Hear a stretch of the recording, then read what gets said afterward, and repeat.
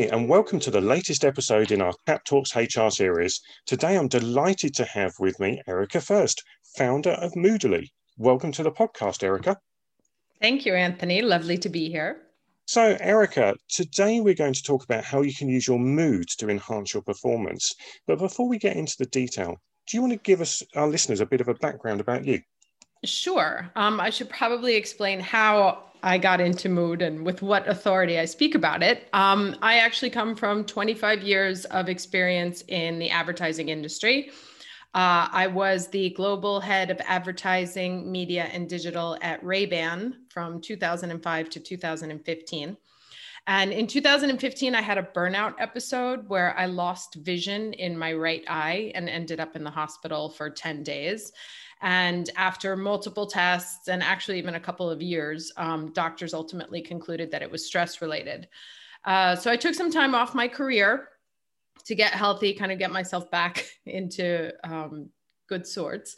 But I was really curious about stress and how stress could have caused vision loss in my own eye. So I actually went back to school to study it, and I did the postgraduate program at King's College in neuroscience of mental health.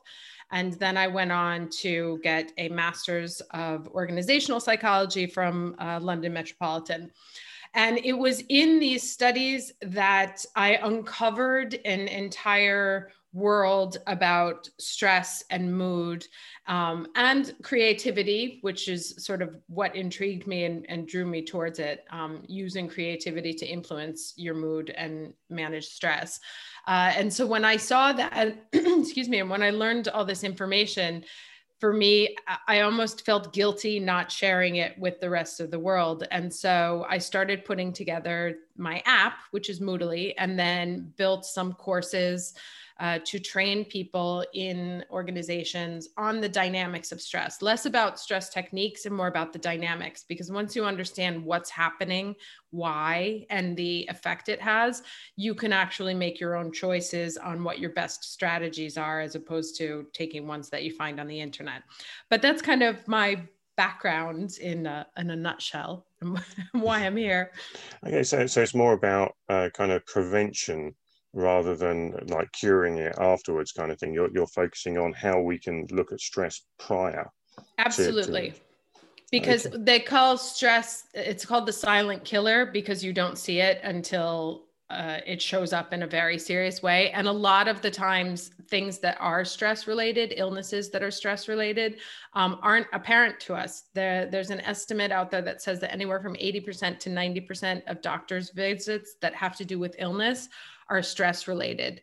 And so once it's hit that stage, you know, in epidemiology, there's 3 stages. You can do prevention, you can do management, or you're treating symptoms. By the time you've reached the last phase of treating symptoms, it's quite far gone. So really the best way to deal with stress is prevention. And there's so many small things we can do to prevent how our body reacts to stress. But unfortunately, there hasn't been a culture of teaching us this until very recently. And that's interesting because that really takes us on to the topic of today, doesn't it? So, so we're here to talk about mood. Almost like I knew we were going there. Yeah, so that's an amazing segue. Where did that come from? So talking about mood. So why is mood so important to us? Okay, so we think of moods as like, we all have them. You know, we can have a bad day, we can have a good day, we can be elated, we can be depressed. There's actually quite a large range of moods that we have, even though very few of us have the skill of emotional granularity, which means the ability to identify which mood you are in. Because like being disappointed is different than feeling rejected, you know, and they all have sort of different shades, but we sort of quantify or qualify them in 5 categories. Excited, happy, depressed, angry, et cetera, or scared. And so what happens is all of the systems in our body overlap. So we don't talk about digestion as a thing on its own or stress as a thing on its own. First of all, there is one stress response. So you will respond and your body will respond in the same way if you are in the savannah and come, face the cyber tooth or whatever it's called, the tiger, as you will if you had your eye on a bagel at Starbucks and somebody takes it, right? So your body reacts the exact same way. So we have one stress response, and it affects every single system in your body. And this is why stress is so difficult and pervasive, because how it starts, you could then end up having too much glucose, which can lead to diabetes, or your heart rate can be exaggerated for a long time, which leads to heart problems. And so all of this happens. Stress has a cognitive element to it, meaning that in any situation, we make an instantaneous cognitive decision about how to react. Like, I am either able or unable to respond accurately to what's happening to me. Like if I said to you tomorrow, like spur of the moment, tomorrow you have to go and teach 10 kids how to color. That might stress you because maybe you don't like kids, but you're not going to worry about your ability to do it. However, if I told you tomorrow you have to go meet with the Prime Minister of the UK and explain yourself on something, then you have a stressful response because you're like, oh my God, what if I do bad? What are the consequences? And we have a negativity bias that leads us more towards assuming the worst as opposed to assuming the best. So this cognitive aspect, how we respond to the things that happen in our life, or whether we decide we're able or unable to respond properly, is all influenced by our mood, because our mood is the sort of the highest filter through which we process our entire day. If you wake up and you had a great coffee and the sun is beautiful and birds are chirping and it feels like you're in a Disney movie, if something happens to you while you're walking to work, you might brush it off and be like, that's okay, because I'm in a good mood. However, if you're in a bad mood, right, just got a notification of a fine that you have to pay for a parking ticket, and it's raining outside and you're pretty sure you're going to be late, and that meeting starts at 9 and there's no way you're going to make it. If something happens to you on the way to work, you'll either be defensive or angry or look for someone to blame. So it's not the things that happen to us, it's how we respond to them and how we choose to respond to them, which we do automatically. We don't cognitively think, am I going to be a jerk about this, or am I going to be nice? Is 100% influenced by the mood that we find ourselves in. There is a scientist who described mood as the filter that defines what is possible for us in life. And so it's actually far more important than we may know. And that's fantastic. So mood being the highest point here, and it sounds like there's almost like a threshold that if you're in a more positive mood, that threshold is higher before stress kicks in and everything. So what do we do to start thinking about managing our moods, or can you manage your moods? Yes. Well, as I said, there is, so in science, sorry, I started like 4 sentences there. In science, there is something called emotional self-regulation, and it is one of the 4 cornerstones of emotional intelligence. And it talks about the ability to recognize your mood state, so the ability to say, hey, I'm actually in a bad mood. And this sounds silly, but the majority of us are not able to identify how we're feeling until after the fact, right? Or until we've done something that perhaps we're not entirely proud of. Like we're in a bad mood and we snap at a colleague or we snap at a loved one. And then they're like, whoa, why did I do that? Like, I didn't mean that. And then it precipitates into feeling guilty and shame and blah, blah, blah. And there's a whole downward spiral that can come from those things. But the ability to recognize how you're feeling and actually get yourself out of it is a learnable, teachable skill. First, in terms of recognizing how you feel. Actually, it starts a little bit earlier. It starts with recognizing what triggers you. So if I know that every time my mother-in-law calls me, I snap,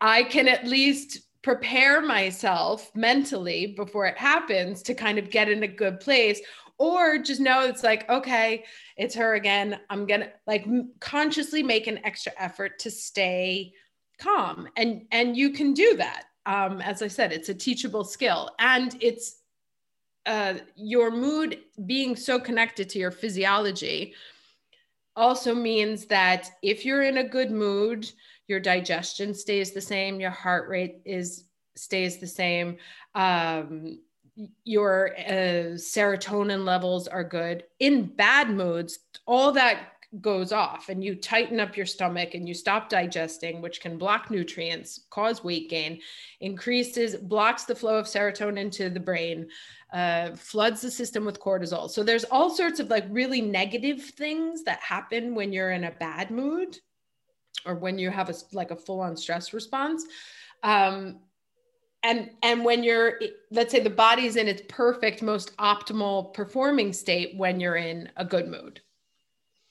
And that's really interesting, isn't it? Because you mentioned right at the start about self-regulation as part of emotional intelligence. And I'm thinking of all those leadership programs that look at emotional intelligence and actually look at self-awareness, but quite often they just concentrate on what behaviors are you doing as a leader that then affects people around you, and then what behaviors could be different. It never tracks back, or quite often doesn't track back beyond that, to actually the root cause of why are you doing that behavior in the first place. Not just about, so it goes back to your management bit, actually what's the cause before that. Absolutely. And this is why, one of the things I focus on really heavily is the dynamics behind mood, the dynamics behind stress, behind our responses. Because if the behaviors are just an externalization of what's going on within. I mean, this is classic behavioralism from the psychology school. But there is, because of the neuroscience and how our brain is, and the brains that we have anthropologically inherited through evolution are designed to function in a very specific way. And unless we learn how they operate, why they operate that way, it's very, it's kind of, I don't want to say you're always rearranging deck chairs on the Titanic, but you can only solve a problem when you understand where it is at the root. Otherwise, it's just going to show up somewhere else. So that's why for me, part of mood management is not just techniques. I mean, of course, the techniques are important, but unless you cognitively understand the why things are happening to you, you don't necessarily do them, or you may doubt them, or I'll give you a perfect example. I have been on a diet since I was 11 years old, basically, because I love food and I live in Italy, so it's hard to avoid the pasta. But I had a doctor once tell me, when a nutritionist, to get up every hour and move, right? But she didn't tell me why. She just told me what to do. And so I did it. But then after a while, I was like, because it wasn't meaningful to me. Then I spoke to another nutritionist years later who told me that like the lymph cells or the fat cells, after an hour, they rest. And so they go to sleep, basically. And so if you move every hour, if you get up and move around, this keeps them from falling asleep, which helps your fat metabolism continue. Now, then I understood what was happening, and I now had a why. And I was like, oh, okay, so then I should do that. And there's the connection. So this is kind of, to me, the whole point of mood management is really to learn the dynamics of what's going on in your brain and in your body, so that you actually have that motivation to then go through with the behavioral changes that are necessary. And that's great. And I think this is the first podcast, by the way, for Tap Talks HR where we're doing talking about diets. So that's fantastic. But when I'm thinking about some of the work we've done recently around resilience, it's based on a foundation of positive psychology. And actually, likewise, in that, it's about actually getting under the skin and actually about understanding the triggers to the reframing of what's going on in your head and everything. And it sounds like some of this mood management is actually leaning on almost the area of positive psychology, isn't it? About actually, if you get into a virtuous circle, it's beneficial. Yes. Well, obviously, the more positive you are and the more you can get into that positive state, the healthier your body is. I am not, I wouldn't say I'm an advocate for positive psychology, simply because there is sort of a space where that becomes toxic positivity, where you assume that that's the only, like your aspiration is only to be happy. That is actually not true. Our body is not designed to stay in happiness, nor is it designed to stay in anger. It's meant to stay central, neutral, which we call homeostasis. And so even if that's why, you know, we say happiness is fleeting, it's like, yes, it's meant to be, because it actually, believe it or not, it actually puts stress on your system. It raises your heart rate. There are similar symptoms between an anger attack and joy. They have different expressions because one will make you more positive and will release endorphins and good neurotransmitters, whereas the other one will release the unpleasant ones. But the effects on the body are quite similar. You still have an elevated heart rate. Your body can't stay with an elevated heart rate, so it has to adjust that. So if you're too happy for a long time, it's like, oh, I need to calm this woman down a little bit, because it wants to stay in a neutral space, which is the homeostasis. So I wouldn't say it's like all about get out there and just be positive about everything. To me, it's really about the emotional self-regulation, being able to put yourself in the mood you need to be in at will, because maybe sometimes, you know, I don't want to come out against meditation and mindfulness, because I think they're wonderful and they're doing great things for everybody. But there are times in our life where being calm is not the right response, right? We don't want to numb down everybody, because sometimes you should be upset at the situation. Sometimes people have crossed your boundaries and you need to say something, because otherwise it's bubbling inside of you and it has no externalization. What you want to learn how to do is be able to be angry, but then be able to turn it off, or know that I have a meeting and be able to put yourself into a confident state and then be able to go back to being neutral. You know, so it's that flexibility of, I feel this way, but I now know how to make myself feel that way, or this happened to me, now I know how to turn it off. So it's about being in control of your emotions rather than being a slave to your emotions, essentially. Absolutely. And that's Absolutely. why I suppose it's called mood management, because you're managing which way you're going. So yeah, I totally agree about the positivity thing. And in my org psych masters, the example was, do you really want a very positive airline pilot where the engines are just cut out? I'm sure it'll all work out. Yeah, it'll be absolutely fine. Don't worry. So that's great. And we're here today to talk about mood, and we have a slight angle about it, looking at as a way to help you with your performance. Yes. So how does we use our mood to help us with performance? Okay, so there is there's a lot of science. There is a ton of scientific evidence that shows that when you are in a positive mood, or when you are more positive, you are more creative. You're able to imagine future possibilities. Your associative thinking works better. You are more collaborative with others. And that when you are in a negative mood, basically what happens is you've got your back brain, which is the reactionary old angry guy who wants to keep you safe. And then you have the front brain, which is like, let's discover, let's explore. And when you're stressed or when you're in a bad mood, basically you give the keys to the car to the old angry guy in the back. And he's like, I'm only going to do what I've ever done. I don't want to, and I'm super attentive to new threats coming in. And so the entire brain and the entire body is very focused simply on keeping you alive in that moment. It is not interested in what happy possibilities there could be in the future. It is not interested in trying out new techniques. It wants to do tested, tried and true. And it is not interested in helping or getting help from anyone else. It shuts down. And so you become a very poorly functioning machine, because most of us are hired for our abilities also to think.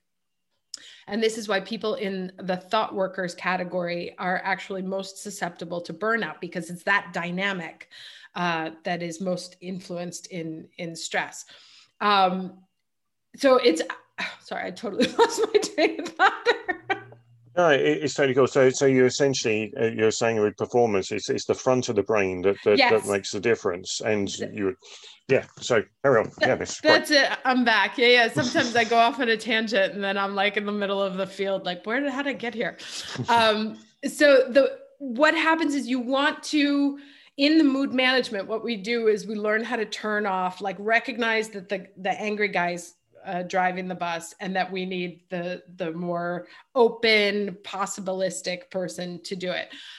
Because when you're in that mind state, there are more possibilities, and you are willing to resolve problems, and you are willing to look at new things, and you are also willing to experiment. So actually you perform better at your job when you are in a good mood, and you perform poorly.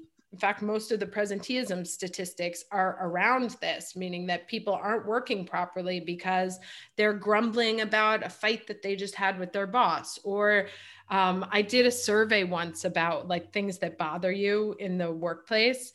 And there's the typical things like, it was really funny because 95% of the people said I work harder than all my other colleagues, so if everybody's saying it, like who's doing the work, which I thought was really funny. So we all have this perception that we're doing more than everybody else, but it's like, this, they took my yogurt, or they keep a dirty workspace, or they come in late, or I don't want to have to do that. And so there's all these things that happen in the day that put you in a bad mood, and then you ruminate about them, and you sit there and you think about it, and that just keeps you in that bad mood. And as long as you're in that bad mood, you are not performing at your optimum level. And this is where employers lose money, because they hire someone for their great brain, but their great brain isn't accessible to them because they're in a stressful situation, or they're in a bad mood. And that's really interesting, because I think that connects into some of the fears and worries in organisations at the moment. With obviously, well, we're recording this in 2021. If you're listening to this 10 years in the future, how was World War III? How am I doing? Yeah, but my younger self. But it's interesting, because with the increase possibly of hybrid working, of a remote working we've seen with a number of different sectors in the last year, then actually one of the concerns is actually, are people being as productive at work? And actually a lot of that's down to actually how happy are people, how content are people in their lives at the moment, and surely that's has a mood element to it.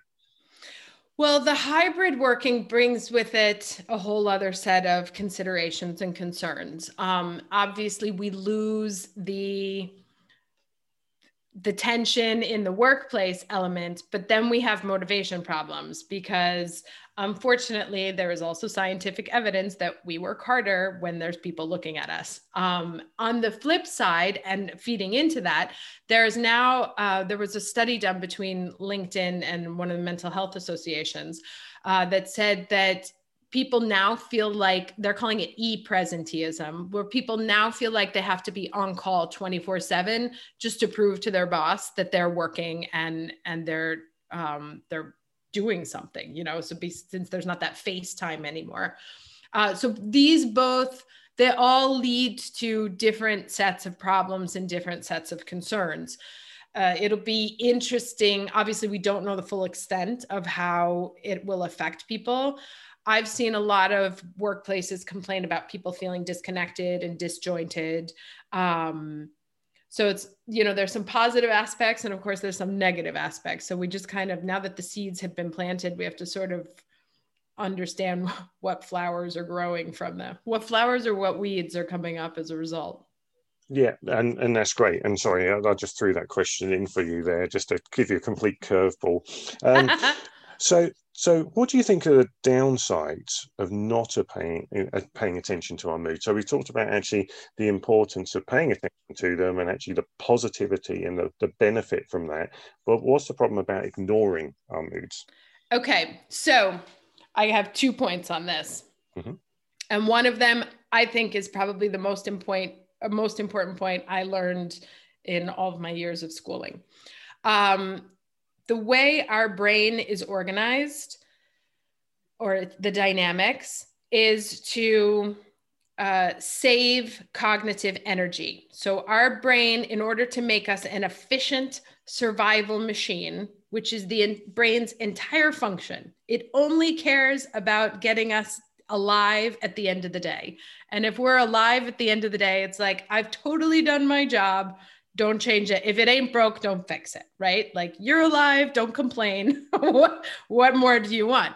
So in order to do this, the brain automates behavior. So we don't learn every day how to tie our shoes. We don't learn every day how to walk. We take on behaviors and they become automated and automatic, which I think is the same word. But what happens is we don't have to start from scratch every day. And just as it does that with motoric behaviors, it also does it with emotional behaviors. And the way our brain operates is it likes to cast a really wide net, right? So just to be protective. There was a study done in the 30s with this baby Albert about fear, negative fear conditioning, right? Where they wanted to see if they could create an automated response, fear response to objects. So they put a rabbit in front of this poor kid. And obviously this would never hold up against ethical standards today, but the learnings are good. They put him in front of a rabbit and would make a hideous noise every time he saw the rabbit. So the baby began to associate the rabbit with fear. And even without the noise, it would see the rabbit and start crying. But then what they learned was that it wasn't just the rabbit at that point. It was anything white and furry. And so it casts a very big, like I said, we have a negativity bias and it's all about learning to survive. So the brain casts a very wide net of, I'm just going to assume that all white furry things are bad. So when we have negative emotional experiences, it isn't limited to, oh, that one day at that restaurant in that place happened to be bad. Like, our brain doesn't have the ability to contextualize what's happening to us. It's like, Italian restaurant in Portugal, bad. Italian restaurant, I don't like Italian food, right? That's just like kind of how it does. And so it automates these behaviors. And so any behavior that you repeat, the brain will rewire itself to make that behavior automatic. And once it's automatic, you don't even realize it because it's just happening. Like, maybe the first time you had a fight with your mother-in-law and you're like, ugh. The second time it was, you had tension before going to see her. The third time it was like at home, and it gets earlier and earlier to the point where it's enough that you see the woman's name on the phone and you're like already mad, even though nothing's happened, even though there's no conversation, no situation. And so what this means is that your negative mood can quickly become a habit, which then becomes a mindset, which then becomes your personality. And as a result, there's all sorts of physiological damage that happens to the body. As a result, like we said, heart problems, digestion problems, diabetes issues, the list is quite long. And so being aware and being able to get out of those bad moods is really, really fundamental. And that's so interesting, isn't it? And it's sometimes I have this thought that we should be teaching neuroscience and psychology as a subject to our children. 100%. It's because you think of the damage that the social environment as a teenager does to you. If you could be prepared for that environment before you get there, we'd have great adults turning up at the other end, wouldn't we? Compared to... Absolutely. Yeah. I think that if we were taught how our brain works, and to be fair, we're only just discovering, and what neuroscientists know about the brain, there's still as much, if not more, that they still don't know. But if we were taught these dynamics, they're so simple, right? And they're so, like, if I told you, hey, if you keep repeating that, that's going to become a really nasty habit, you might change your behavior before it happens, right? Once the behavior is set, then you kind of get into a place of cognitive dissonance where you want to keep doing it because it's habitual.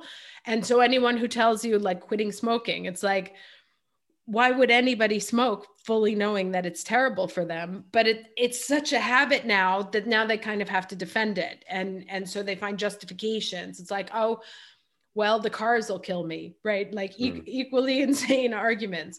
But that's what happens. We get, once it's set as a habit, then we have to defend it because it's now part of our personality.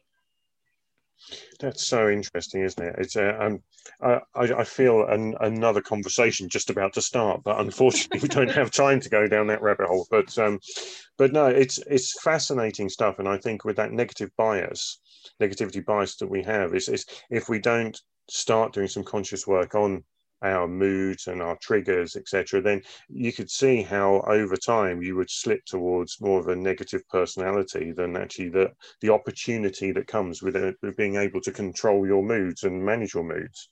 Absolutely. In fact, there's other scientific research that shows that it takes one, so to kind of hardwire something in your brain, it takes one negative experience to hardwire something positive. It can take anywhere from 3 to 7 times. So we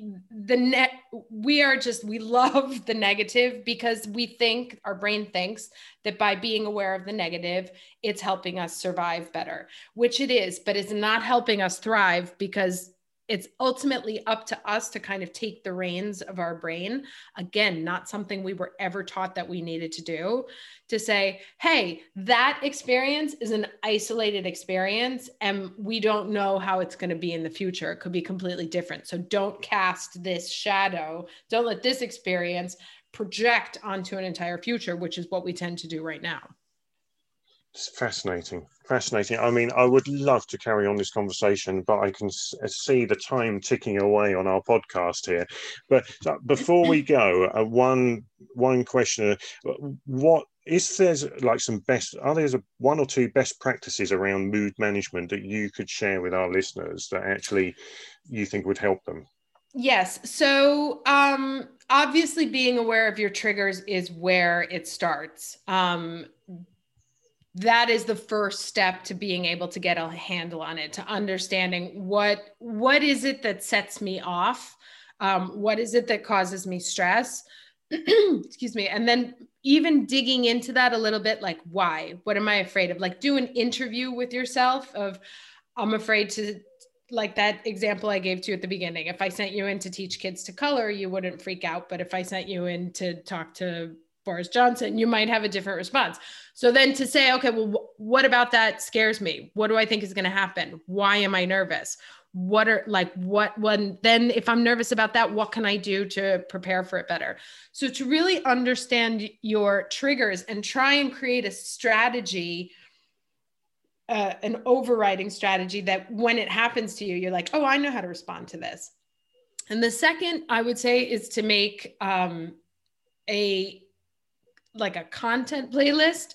Music is the fastest way to change your mood. Music and laughter, actually. So if you have like a favorite comedy clip that you know snaps you out of your mood, keep that on your phone and watch it every time you're in a bad mood. Even just, it just takes a small mechanism to shut off the stress response. Then it'll take a little bit to like come down completely. But if you can just turn it off, that is so important because when you leave it open, it's like a running faucet, right? And it ends up creating systemic damage. So you want to kind of intervene as quickly as possible. And you can make a playlist. I also have playlists there for people if they want to get happier, calm down or whatever, but make a playlist of your own favorite music or a YouTube playlist of things that make you laugh that you can kind of go to in an instant. And those are just some of the easiest ways to intervene really quickly. And that's a fantastically great idea because it's something simple that we can all do in some way or form here, right today, and start doing that. And I like your idea about questioning yourself because you could almost like write a set of questions and just store it on your phone. And actually, when you feel like your emotions are being triggered, actually just pull it up on your phone and start working your way through these diagnostic questions. Why am I feeling like this? What else is going on? Yes. And 90% of the time, it's a fear-based response that can show up as anger or it can show up as sadness, but in some way, shape, or form, it's fear. And it's always correlated to an earlier life experience. And so it's just a matter of kind of like digging into that. Like, what am I afraid of here? Like, why am I reacting this way? What is scaring me? What can I do to make myself feel safe in that situation? Because that's all the brain wants for you. It wants you to be safe. When it flips that switch of freak out, it thinks it's helping you, but then sometimes, we talk back to our boss or we mouth off at someone we shouldn't have. And that creates a whole other set of consequences and effects. And then we're afraid we're going to mouth off to our boss. So now we're walking into meetings tiptoeing. So it's really about understanding, like, where's my fear coming from and what can I do to make myself feel safe in that situation? That's fantastic. And that's a great place, a sentence, I think, to finish this podcast on. But one quick one, if people are really interested in what you're saying, like I am, Erica, where's the best place to go and find out more about you and your thinking? Well, you can find me on the web, on the World Wide Web at www.moodily.com. Otherwise, I'm on Instagram at moodily.wellness.